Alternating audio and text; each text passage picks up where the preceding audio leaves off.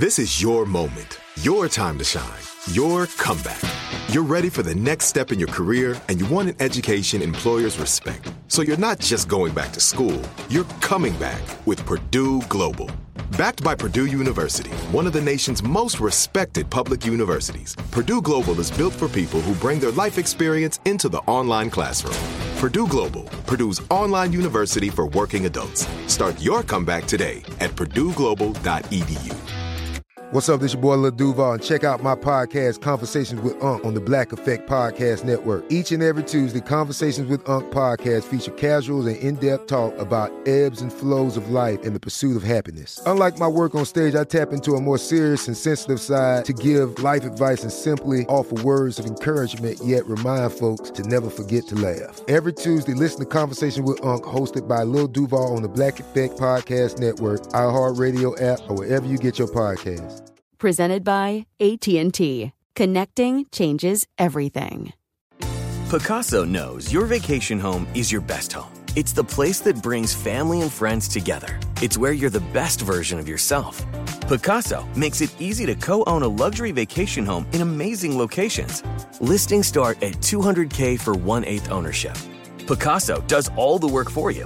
Luxury furnishings, maintenance, billing, scheduling, and more. And you can resell on Pacaso's marketplace anytime, historically for a 10% gain. Visit Pacaso to see thousands of listings. That's PACASO.com. Guess what, Will? What's that, Mango? So, you know how there are names of groups of animals? Like, I think a group of crows is a murder of crows, or if you have a group of rhinoceros, it's called a crash, not a squad, which, you know, I guess Taylor Swift or my son would call them. It's a crash. Just one more similarity between Taylor Swift and your son. You forgot a couple of my favorites, though. I've always loved Smack of Jellyfish, and then, of course, A Business of Ferrets, which I don't know why, but that's my favorite, I think. It is pretty great. So I found this video online called How to Care for Your Introvert, which claims that a pair of introverts is actually called an awkward, and a group of introverts is what you call an angst. So, is this real? Like, these are real terms? No, of course not. But the whole video is jokey and fun, and it points out that introverts are rarely found together in the wild. So these are mostly theoretical terms anyway. But as you know, I'm definitely an introvert. And when I was in high school, I almost used to bristle at this phrase. Like, all great figures in history are seen as charismatic and big characters. And I figured, you know, I could be fun at a party. I have friends. I do things. So I figured there was no way I should be lumped in with the introverts. But then in college, I quickly realized I am such an introvert, especially when I compare myself to my wife, who just crams in so many things into her social calendar. Yep. It doesn't make any sense to me. But, you know, this whole thing has made me wonder,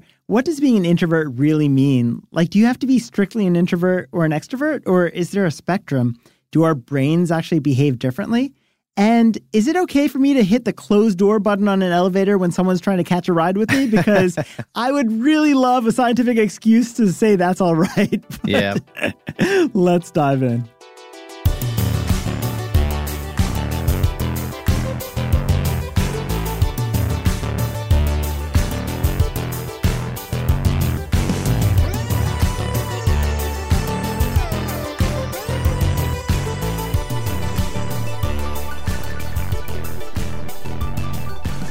Hey there, podcast listeners. Welcome to Part-Time Genius. I'm Will Pearson, and as always, I'm joined by my good friend Mangesh Hattikudur. And on the other side of the soundproof glass, sporting yet another one of his classic t-shirts. This one just says, Introvert Social Club. Why go big when you can go home? This is one of my favorites of his, but that's our friend and producer, Tristan McNeil. And I've got to say, for an introverted guy, he definitely speaks volumes with his shirts, Mango. Wouldn't you agree? Mm-hmm, definitely. Well, you know, one thing I realized while doing the research for today's show is that introverts can be pretty tough to pin down in terms of personality. And, you know, when most of us hear the term, we immediately think of traits like sensitivity or introspection or maybe quietness. I mean, but the truth is none of those things are guaranteed signs of introversion. And that's because introversion is definitely a spectrum rather than being this one set way of being. So with that distinction in mind, I thought we could use this episode as a way to kind of set the record straight on what's probably one of the more misunderstood aspects of human personality. So we're going to look at the science behind introversion, as well as how our society tends to view introverted people. And we'll also run through some of the pros and cons to really see how introverts stack up against their more outgoing counterparts. And to kick things off, I thought we could talk a little bit about what introversion is and also what it isn't. So to start from the beginning, the terms introvert and extrovert were first coined by Carl Jung way back in 1921. He used them mainly as a way to distinguish between two prevalent types of personality, those who feel more connected to their inward thoughts and feelings, and those who focus primarily on the external world. And really, that was it. Like, there was no stigma, no rank attached to one or another. You know, It wasn't like my wife who tells me, you introverts think you're so special. Right. Like, these were just two different, equally valid ways of experiencing and processing the world. Yeah. And in the years since then, other researchers have expanded on Jung's ideas. Of course, there's no catch-all definition for the term, but there are at least a few things we can say about introverts in general. For example, introverts tend to be good listeners who think before they speak. They enjoy time alone. They usually need less stimulation than extroverts when it comes to entertainment. And while they typically tire of small talk quickly, they can talk your ear off when they're given the chance to dig into a topic they really care about. You know, and I think this was something that I've really thought about in the past week or so as we've been working on this topic, and that's the fact that no one is really 100% introverted or 100% extroverted, other than my 91-year-old mama. I think she's pretty close to 100% extroverted. Such an extrovert. She's definitely an extrovert, but we're all really more of a mix of both personality types, and I've actually realized that about the two of us. If people were looking at the two of us, most people would say you're an introvert and I'm an extrovert. But really, as we've been doing the research, you kind of realize there is this very real mix. It's just that most of us lean harder one way than the other. Definitely. And that's why you'll find like a quiet classmate or a coworker can actually be a really engaging public speaker. And that's because of this big cultural misconception that all introverts are incredibly shy people who could never get up in front of an audience without cracking under the pressure. But in reality, introversion is a completely different thing than shyness. So I'm not sure if you remember that groundbreaking book on introverts. It was written by Susan Cain. It's called Quiet. It came out about 5 or 6 years ago. And it's full of really insightful takes on introversion. And one of the things Susan covers is that shyness and being an introvert are driven by completely different forces. So listen to how she explains it. Quote, shyness is the fear of social disapproval or humiliation, while introversion is a preference for environments that are not overstimulating. Shyness is inherently painful. Introversion is not. I mean, I think that's such an interesting quote from that, because those are definitely two words that I think people have just assumed kind of meant the same thing. But so think a little bit more about it. So shyness is more of a reaction than a way of being. And so as a result, you could even have an extrovert who might really enjoy being around crowds, but actually is deathly afraid of being in the spotlight themselves. Absolutely. And in the same way, it's possible to have an introvert who's also shy.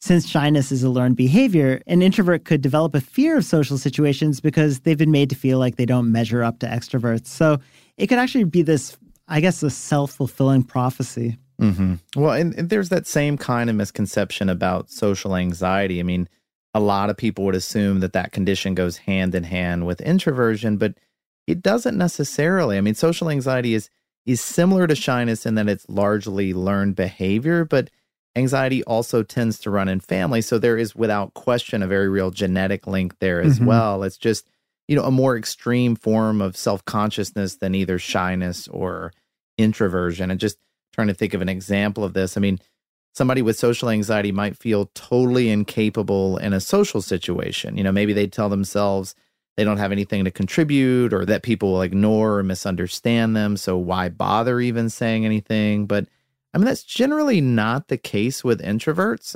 In fact, many of them are pretty adept at kind of, you might say, turning on their social skills when they need to.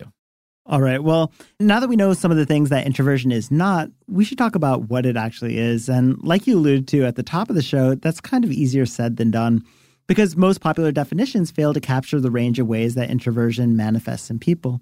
Like, we tend to view introversion as opposite to extroversion. So if an extrovert's outspoken, then an introvert is tight-lipped. This is kind of a dumbing down of distinctions, and it's really nothing new. But thankfully, there's been a lot more research on the subject, and that includes the work of a psychology professor at Wellesley College named Jonathan Cheek. So a few years back, he surveyed a group of 500 adults, And he asked them everything from how often they daydream, how important they consider solitude for their well-being, all sorts of questions like this. And then Cheek used their responses to help develop what he called the star chart. But, you don't have to worry about this, Will. I know you've got an aversion to astrology. This has nothing to do with where Mercury is rising and what it has to do with your star sign. It's actually a breakdown of what Cheek considers the 4 types of introversion. So it's social, thinking, anxious, and restrained. Even better. So we've got an acronym, and I love a good acronym. So now I feel like you deserve the chance to kind of give us a rundown of what falls in each of those 4 categories. Sure. So the S is social introversion, and this is probably what a lot of people would think of when they're asked to describe introverts, right? Like it's basically a preference for small groups over large ones, for more solitary activities, thinking about things like reading a book or watching a movie. Thinking introversion, which is the T, that's a little different. Introverts of this type don't mind like big social events or these highly stimulating environments. And that's mainly because they're really connected to their interior world. All that commotion around them is really drowned out by all the introspection that they go through and self-reflection that occupies their minds. Yeah. So these are people, it kind of makes me think of the phrase where we talk about people being in their own little world, I guess. Yeah, exactly. And the example I read tried to lay it out in Harry Potter terms, which is, of course, very much appreciated. And in that case, the socially awkward Neville would be a social introvert, while a thinking introvert would be someone more like Luna Lovegood, who's sort of dreamily creative. Right. That makes sense. I feel like everything makes more sense when you can explain it in Harry Potter terms. So Definitely. We'll try to do that with all future episodes. But all right, so that's the S and the T. So how about the A and the R? Right. So next up is anxious introversion. As you might guess from the name, this refers to introverts who have also some form of social anxiety. And it's characterized by a tendency to kind of overthink things and also to dwell on your mistakes or perceived mistakes for well after the fact. I mean, it really is. It can be crippling. And lastly, there's the R in star, which refers to restrained or reserved. And these are people who take a little while to get going. So instead of diving straight into a conversation, a restrained introvert might, hear what everyone has to say, really take their time to absorb it and think on it, and then offer their own thoughts. So pretty much they're the think first, act later people in the world. Okay, that makes sense. And I feel like this 4-way system definitely covers more ground than just the one blanket term. But I have to also think that, there's an awful lot of overlap between the different types. Like I can imagine somebody being a part thinking introvert and part restrained introvert or some other combination of these 4. Definitely. And when Cheek came up with this model, he really wanted to expand the definition of introvert, not just replace it with these 4 strict types. So according to him, plenty of introverts are actually a mix of all 4 types. All right, well, I'd say we have a pretty good grasp on what goes into being an introvert. So why don't we switch gears a little bit and talk about the science of introversion? Because it isn't by chance that introverts and extroverts think differently. I mean, their brains are actually different. For example, if you look at brain scans of the 2 different types of brains, you'd see a thicker prefrontal cortex in introverts when you compare them to extroverts. And since that part of the brain is connected with things like deep thought and planning, that bigger cortex might actually explain why introverts tend to be less impulsive than extroverts. Now, instead of processing new information directly, these introverts first run it through the neural pathway that deals with planning and long-term memory. And so this is why introverts might actually take longer to make a decision or form a response, because they're comparing old and new experiences and even weighing the potential outcomes while they mull things over. And so this can slow the thinking process down a pretty good bit, actually, but it also results in these carefully thought out responses and choices. And it's not something that you always get with extroverts. Which is interesting. I hadn't heard about that bigger cortexes thing, but now I feel like I'm going to brag to everyone about how large my cortex probably is. I knew that was coming. I know you're going to be bragging about this nonstop. So actually the differences between introverted and extroverted brains that I've always heard about is the way we respond to dopamine. Yeah. And, we've talked about this before. Dopamine is one of the neurotransmitters that's closely tied to our sensation of pleasure, especially when it comes to seeking rewards or taking risks. And dopamine has similar effects on introverts and extroverts alike. When it hits your brain, you feel more alert, you might be more talkative, more motivated to take chances. And in fact, introverts and extroverts even have the same amount of dopamine in their bodies. The difference is that dopamine triggers the reward network much more strongly in the brains of extroverts. So take something like earning a promotion at work. That would likely generate excitement in both kinds of people, right? But the extrovert would feel that excitement to a much greater degree than the introvert. Which, I don't know, when you think about it, feels like kind of a raw deal for the introverts. It feels like they're getting gypped on the whole dopamine thing, I guess.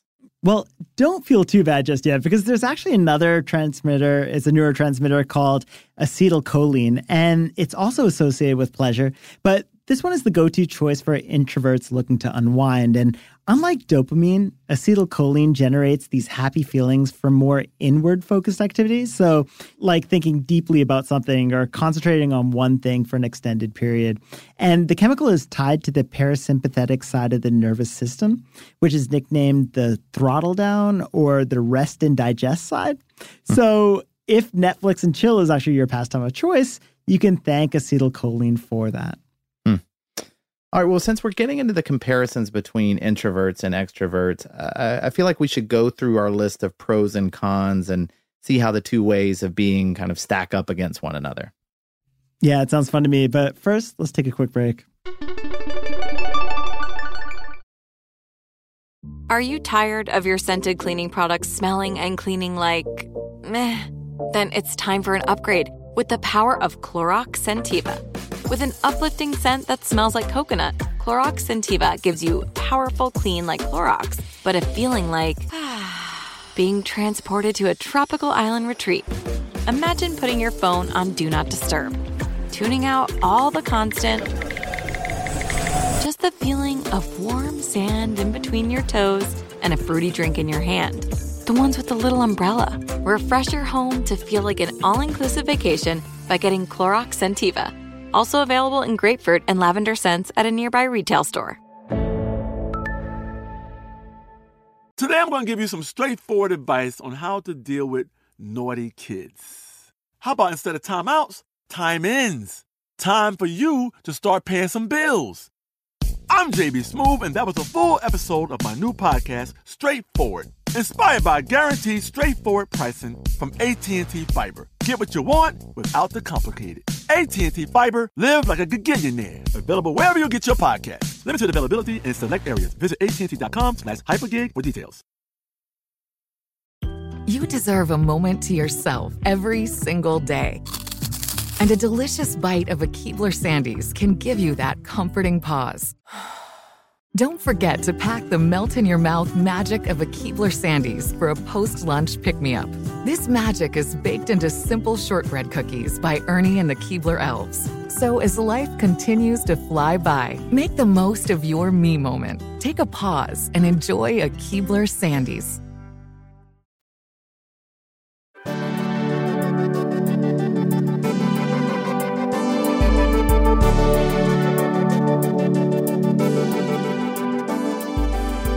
You're listening to Part-Time Genius, and we're talking about the not-so-subtle differences between introverts and extroverts. All right, Mango, so the first introvert advantage that I want to talk about is their knack for being able to read people, because when it comes to judging how another person will think or feel or act, studies show that introverts make better inferences than, extroverts, and that's almost every single time. And we do know this thanks to a study from a team of psychologists at Yale, because they were asking more than 1,000 participants about how the average person would react in different social situations. So, for example, this one comes straight from the test, and here's the question. It's, quote, people are usually overly confident in the accuracy of their judgments, true or false? I mean, I'd have to say true on that, but I also feel like I might be being overconfident here. And of course, but actually you got the correct answer on this one. But anyway, after the survey, the researchers rounded up the highest scoring participants, and then they ran a series of psychological tests. And they did this to determine which personality traits these people had in common. Now, it's not surprising that the respondents who made the most accurate judgments were more likely to be intelligent and interested in problem solving than those who scored poorly. But the more surprising finding was that these same people were also more introverted. And as one of the study's authors explains, quote, it could be that the introverted people are spending more time observing human nature than those who are busy interacting with others. or they are more accurate in introspection because they have fewer motivational biases. They don't view the world through rose-colored glasses as jovial and extroverted people do. Well, I mean, that does track with what we were saying about introverts and how they have a tendency to think carefully and be more observant of their surroundings. That's true, but I don't want to get accused of serious bias here. So I should point out that there was a drawback to the introverts' perception powers in this same study, because along with that intelligence and curiosity, those highest scoring participants also reported being more lonely and maybe having lower self-esteem than their more extroverted counterparts. So it's not really an across-the-board win for either one of these groups. Yeah, and those kind of trade-offs kind of pop up a lot when you compare introverts and extroverts. And I mean, it makes sense from an evolutionary perspective that both types of people would excel and also lag in different ways. You know, if one way of being was decidedly better than the other, it feels like we still wouldn't have both types of people in the world. And if you think about how these different traits might have emerged in the first place, it's easy to see their respective evolutionary advantages. Like if you took like prehistoric introverts, they likely would have stuck close to the cave and avoided predators, which would have increased their chances of not being eaten. And on the other hand, like the extroverted cavemen would have wandered far and wide, and they would have had the instincts to look for new types of food and shelter and all of that when shelter was in short supply. That's a good point. I'd not really thought about that way. But I mean, what would you make of the idea that introverts tend to be more melancholic? I mean, I know I've heard before that extroverts are happier people overall when they're measured against introverts. And that study from Yale does seem to lend some credence to that theory. So I'm curious what your thoughts are on that. Yeah, so I've actually seen those studies before too, and they usually center on that dopamine reaction that we talked about earlier. And the truth is, happiness levels are pretty evenly matched between introverts and extroverts when it comes, I guess, to like inwardly focused activities, you know, watching TV, listening to music, reading a book. But the real disparity arises when you look at happiness levels during social activities and the ones where some kind of reward is at stake. And in those cases, extroverts really have the advantage. But you know, according to Susan Cain, this is more about how we define happiness than it is about who's objectively happier. For example, in Western cultures like our own, we have a habit of viewing happiness as an active state. It's sort of this explosive enthusiasm and excitement and giddiness. And, you know, that's not the case for Eastern cultures where happiness is seen as something more passive. It's contentment and peacefulness and almost this feeling of being present and focused in the moment. So Cain actually has a quote on this. She says, "When introverts talk about the things that they most love to do, it's very often activities like reading, hiking, cycling, being with their spouses, being with their children. It's a quieter type of contentment that often fuels introverts and that we don't pay proper attention to." But speaking of proper attention, you know, that might be another reason that extroverts report such higher levels of happiness because they're less introspective. And because of that, they also tend to overlook drawbacks and great experiences on a curve. So, for example, an extrovert might say that they had a great time at a party and not even mention things like there wasn't enough food to go around or that the sound system kept going out. But I guess I feel like you're using specific examples from things. These are things that happened at a party I went to. But, yeah. You know, an introvert would likely notice all these little details and, you know, have a better sense of how it impacted everyone's overall experience. But, you know, in the end, it could be that the introverts are more inclined to give this less rosy and potentially more accurate assessment of how happy they really are. I mean, I think that's probably true. But, I mean, back to what we were saying about those trade-offs. And to be fair, there are costs to being an extrovert as well. I mean, we mentioned that extroverts have this penchant for risk-taking. And so, as you might expect, that tendency can backfire in some pretty damaging ways. I mean, as an example, extroverts are more likely to be hospitalized for an accident or for an illness than introverts are. And they're more likely to develop criminal behaviors. They're more likely to get arrested, too. Like, all of these things are true. That can't be true. I mean, I feel like they're more likely to be arrested. Yeah, this is why I'm trying to claim that I'm not as much of an extrovert as I once thought that I was. But, I mean, but I guess it makes sense if you're impulsive instead of a planner. But this does come from the journal Comprehensive Psychiatry. And this was from research conducted at Johns Hopkins and at the Bloomberg School of Public Health. So, Mango, that sounds about as legit as it gets. Yeah, it's so bizarre. But, you know, we've been focusing on differences. I do want to make sure that we mention some of the similarities between introverts and extroverts. And this is a pretty unexpected one. So you know how introverts need time alone to kind of recharge their batteries after a social outing? Yeah. I feel like this is always the definition I've always used for introversion. And obviously, these people can turn on their extroverted behavior for a while, but they eventually start to feel drained and just want to go home and relax. But it turns out that too much socializing can actually be exhausting for everyone, even extroverts. So a couple of years ago, this Finnish research team found that the more people were acting extroverted, the more they reported being in a positive mood and feeling unfatigued in the moment. However, after 3 hours of socializing, people reported these higher levels of fatigue, and this was true for both introverts and extroverts. Yeah, I mean, but 3 hours of intense socializing, that just sounds exhausting. Like, I don't know who wouldn't be tired by that. Bill Clinton, I think. Yeah, you're probably right. But I mean, it is interesting that acting introverted netted the same positive mood boost for both the introverts and the extroverts, at least, for a little while. And I guess it goes to show that humans really are social animals, just to differing degrees, I guess. Yeah, I mean, that's probably a safe bet. But before we move on, I want to point out that not all people lean towards extroversion or introversion. There's actually a third kind of person called an ambivert. And these are the people who fall right smack in the middle of the spectrum. And it's actually way more common than I would have expected. I thought these were like unicorns. But in fact, according to one study, ambiverts make up about 38% of the population at any given time. It's kind of a weird word, though, don't you think? Like to be called an ambivert. But anyway. It's really an insult. I mean, I am curious, though, like where do ambiverts land in terms of the kinds of advantages that we've been talking about? So the thing is that fewer studies have been commissioned on ambiverts. It's partially because scientists love studying the extremes. But there was a management expert named Adam Grant who conducted a study back in 2013. He surveyed 340 call center employees and found that 2/3 of them considered themselves neither introverted nor extroverted. And while you might think the extroverts would have this clear advantage when it came to talking on the phone for a living, Grant actually found that it was the ambiverts who closed most of the sales. And do we know why that is? Not entirely, but Grant's theory is that ambiverts are just better suited for both aspects of a sales call. They could do the talking, they could also do the listening.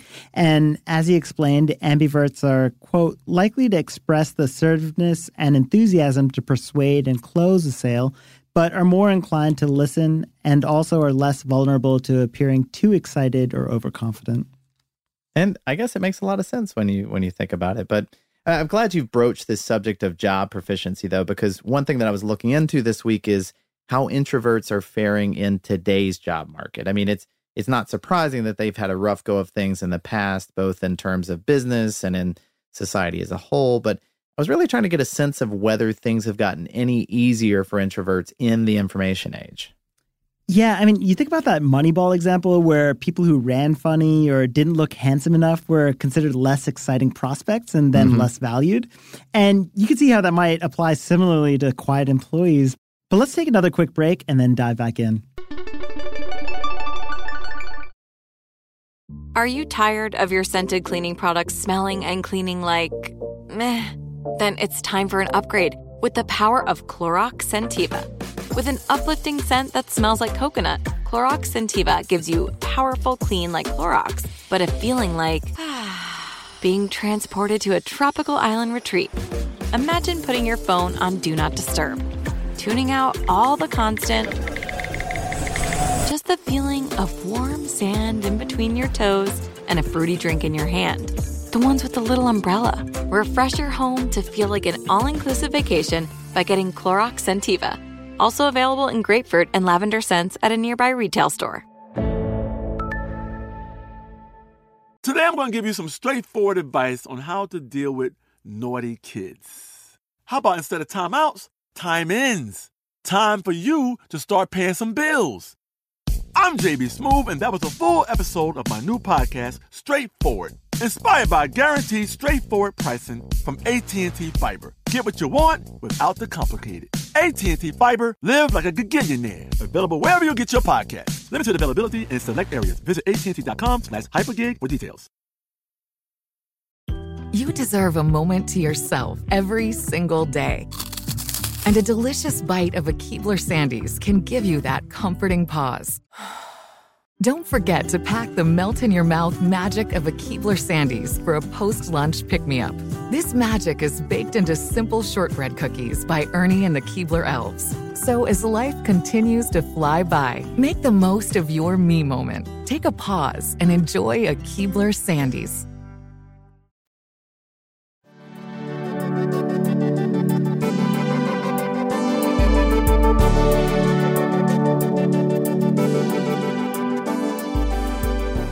Okay, Will, so I know you wanted to talk about how society views introverts, and I think I have the perfect Susan Cain quote to set the stage.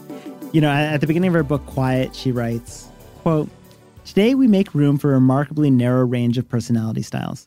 We're told that to be great is to be bold. To be happy is to be sociable.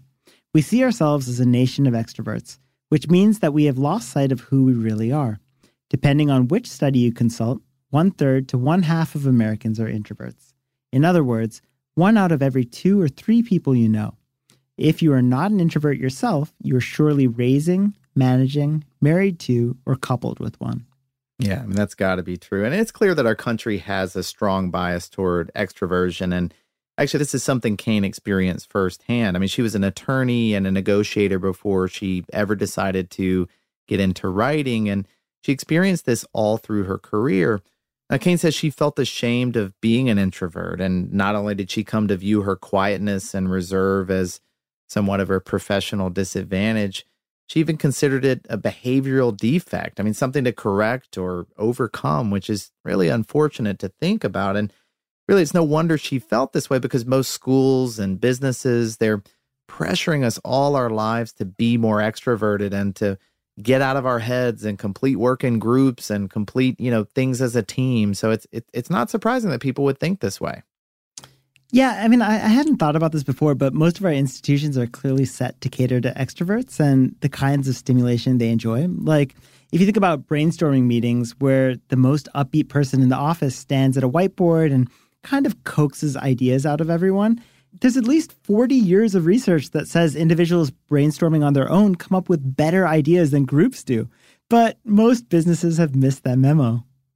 I feel like, Mango, this is one of those episodes where every time you're mentioning things, I'm like, you've got somebody specific in mind. I know it. But anyway, but you think about that groupthink mentality, that it's become the standard in most U.S. schools as well. I mean, the idea that these off-the-cuff interactions will produce these new or creative ideas, and that is probably true in some cases, but that approach definitely discounts the creativity that comes with being in solitude sometimes.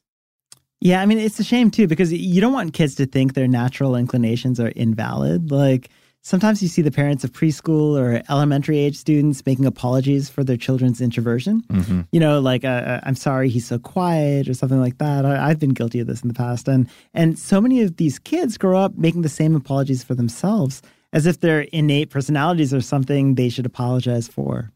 Yeah, it's true. But, thanks to the work of Susan Cain and, of course, others, we've been thinking about this, and our society has been showing introverts, I think, a lot more empathy in recent years. And, from shirts like the one Tristan's rocking so well today to the... Rocking it so hard. Oh, man. You think about the countless listicles and introvert quizzes that we're all bombarded with. And being an introvert in America is now more accepted than any other time in history.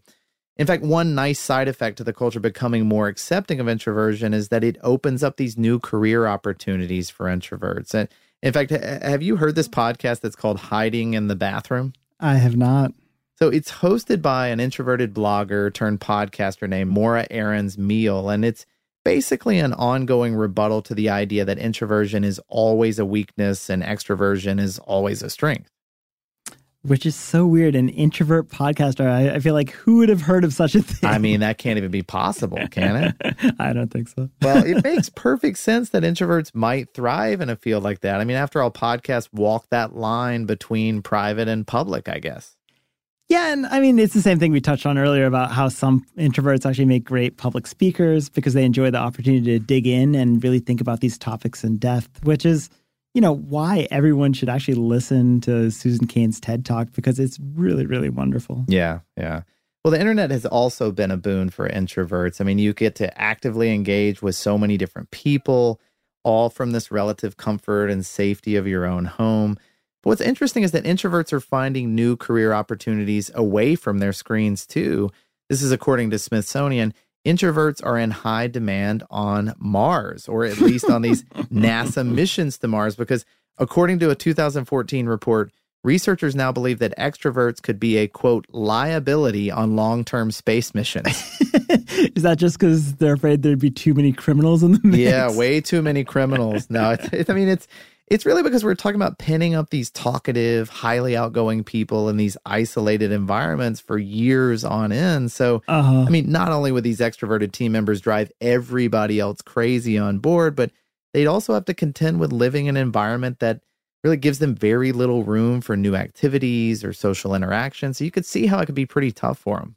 Yeah, my daughter is a total extrovert too. And before we put her in preschool, when she was just at home, we thought she was like a husky without work. She was just going around being destructive and couldn't figure out what to do with herself. And then you put her in school and she's interacting with kids and suddenly she's just totally happy. Yeah, you are definitely surrounded by extroverts in your life. But, you think about it, the goal is to find the right balance here and that sweet spot where introverts and extroverts kind of even each other out to create this compatible and functioning team. Yeah, that feels like what we should be striving for in general. But, at the risk of going full cornball here, I did want to share some advice that Susan Cain put together for the introverts out there. It's called the Quiet Revolution Manifesto. And she has 10 tips for everyone who is introverted. And I thought I'd just share it here. Great. So this is how it goes. 1, there's a word for people who are in their heads too much. Thinkers. 2, solitude is a catalyst for innovation. 3, the next generation of quiet kids can and must be raised to know their own strengths. 4, sometimes it helps to be a pretend extrovert. There's always time to be quiet later. 5, but in the long run, staying true to your temperament is the key to finding work you love and work that matters. 6, one genuine relationship is worth a fistful of business cards. So I'm just going to pause for a second. This is actually something that made me think differently about networking events, which I always feel like I have to go to for work and make contacts and stuff. And I'm terrible at them. But it is true. Like if you sit in the corner, but you make one good relationship at these things, it does feel like the event has been worthwhile. Yeah, and that sort of eased my thinking about this. But back to the list. 7, it's okay to cross the street to avoid making small talk. 8, quiet leadership is not an oxymoron. 9, love is essential. Gregariousness is optional. And 10, in a gentle way, you can shake the world. And that's a quote from Mahatma Gandhi. You know what? This is inspiring me. I feel like the introverts of the world should unite in this case. Of course, separately in their own houses, but still. Exactly. And with that sort of amazing call to action that you've just given, what do you say we step out of our own shells and go head to head in a fact off? Sounds good.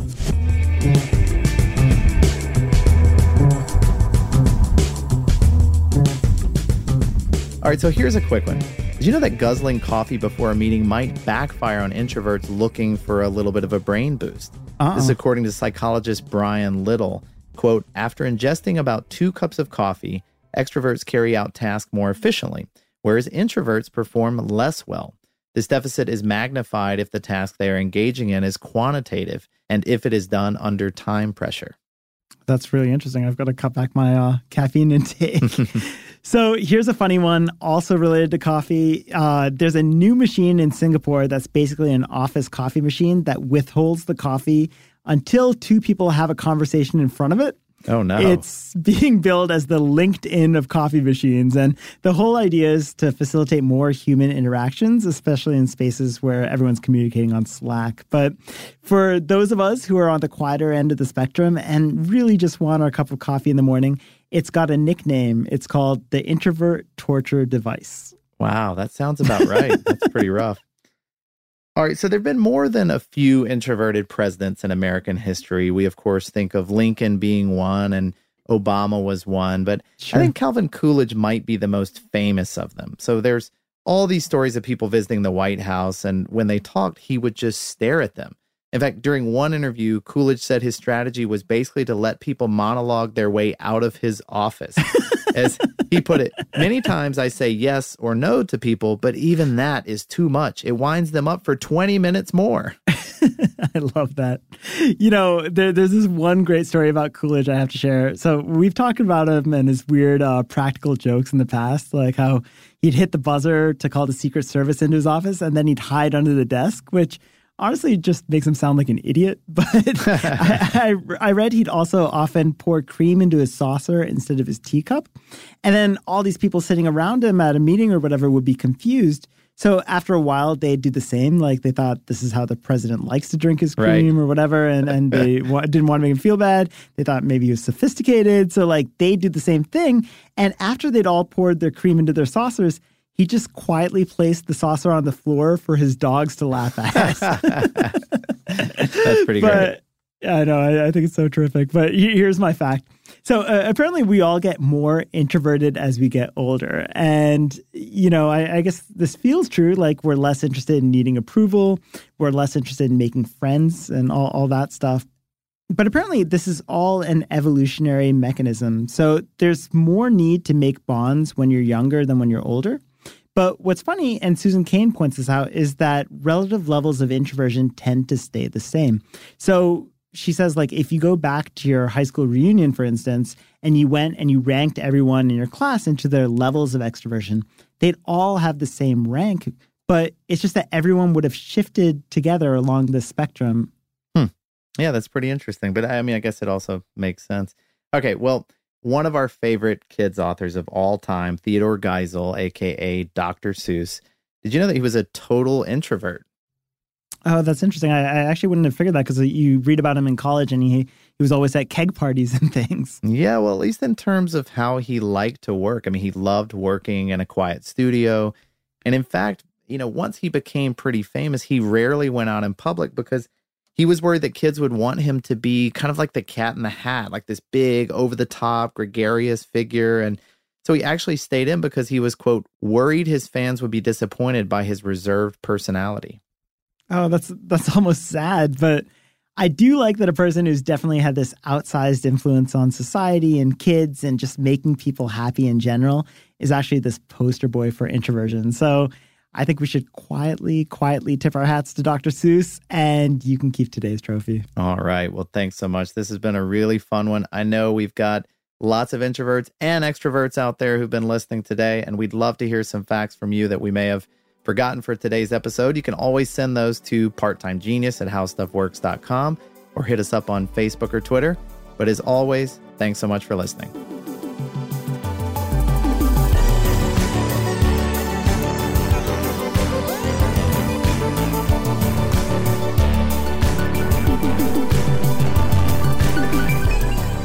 Thanks again for listening. Part-Time Genius is a production of How Stuff Works and wouldn't be possible without several brilliant people who do the important things we couldn't even begin to understand. Tristan McNeil does the editing thing. Noel Brown made the theme song and does the mixy sound thing. Jerry Rowland does the exec producer thing. Gabe Luzier is our lead researcher with support from the research army, including Austin Thompson, Nolan Brown, and Lucas Adams. And Eves Jeffcoat gets the show to your ears. Good job, Eves. If you like what you heard, we hope you'll subscribe. And if you really, really like what you've heard, maybe you could leave a good review for us. Did we forget Jason? Jason who?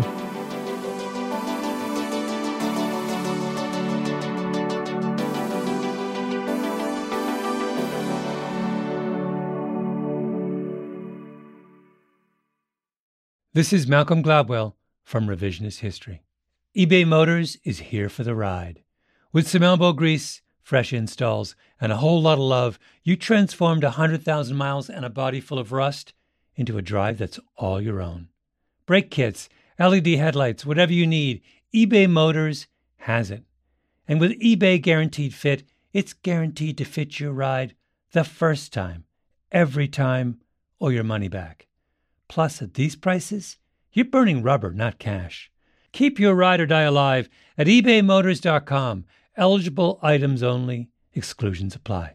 You know that feeling when you walk into your home, take a deep breath, and feel new? Well, that's what it's like to use Clorox Scentiva. Because Clorox Scentiva smells like coconut, cleans like Clorox, and feels like energy. It'll elevate any cleaning routine to not just clean, but also make every room smell like a tropical coconut getaway. Discover how Clorox Scentiva's powerful clean and refreshing scents can transform your space. Get yours in coconut or other fabulous scents at a nearby retail store. With the new Dexcom G7, you can achieve better diabetes results without painful finger sticks. It sends your glucose numbers to your compatible phone or watch so you can always see where you are and where you're heading. See how food and exercise affects your glucose, making it easier to spend more time in range and lower your A1C. Take more control of your diabetes with the #1 recommended CGM brand. It's easy to get started today at Dexcom.com. That's Dexcom.com. Dexcom data on file 2023. If your glucose alerts and readings from the G7 do not match symptoms or expectations, use a blood glucose meter to make diabetes treatment decisions. For a list of compatible devices, visit Dexcom.com/compatibility.